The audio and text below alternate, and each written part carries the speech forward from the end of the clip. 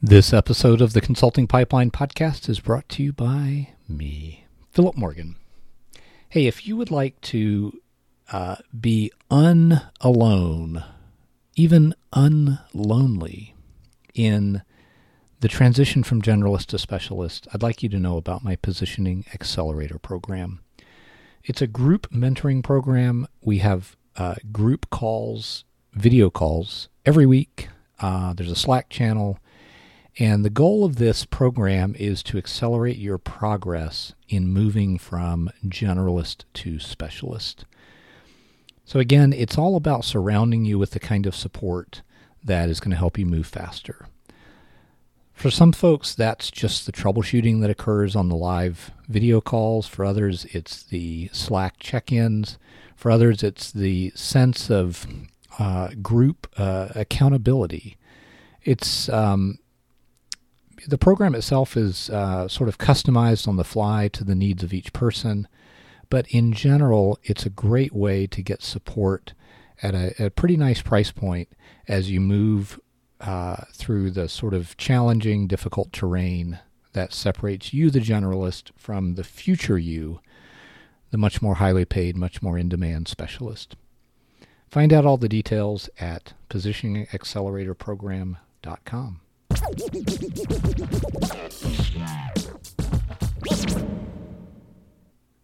I take one for the team all the time. Specifically, I mean that I subscribe to spammy internet marketers' email lists and see if I can pick up anything that's useful from them so you don't have to. Now, I say spammy, and I guess I should provide the caveat that if you can do something to successfully convey a real value proposition in an extremely noisy environment like the internet or like direct mail, then you've got something, the essence of which can often be applied to the marketing challenges that you, dear listener, face in marketing your services. That's why I subscribe to these spammy internet marketer email lists. It's useful and often quite entertaining. So there's this one guy selling, quote, funnel hacking training, and he or his marketing drones are hitting me with high urgency emails to join some limited seating webinar like every day. Every day they're coming at me saying, join this webinar, urgency, urgency, urgency. Another one I've subscribed to is an Agora publishing email list called the Palm Beach Daily. Agora, by the way, is a $500 million a year direct marketing publisher. So they publish all kinds of things. I actually don't know that much about their product lineup, but it's stuff like, investment newsletters and products that are aimed, quite frankly, squarely at baby boomers who have, a reasonable or a lot of disposable income to spend on products of honestly dubious quality.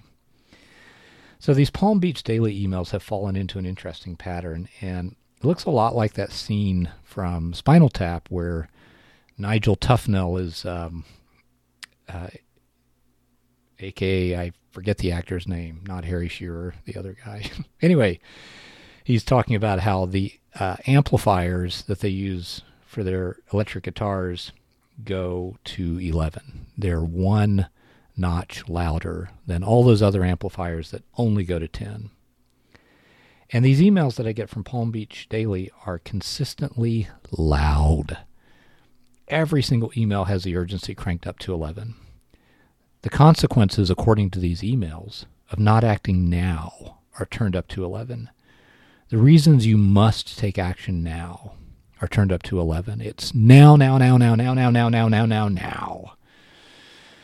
So if we use the analogy of music, these emails have no dynamic range. They have all the life compressed out of them so they sound louder when played over the radio.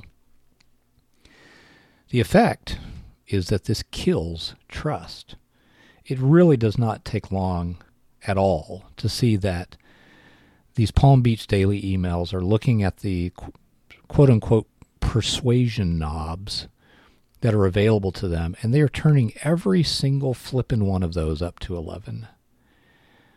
And they're actually not doing it because they have some truly important, valuable message that they want to get across.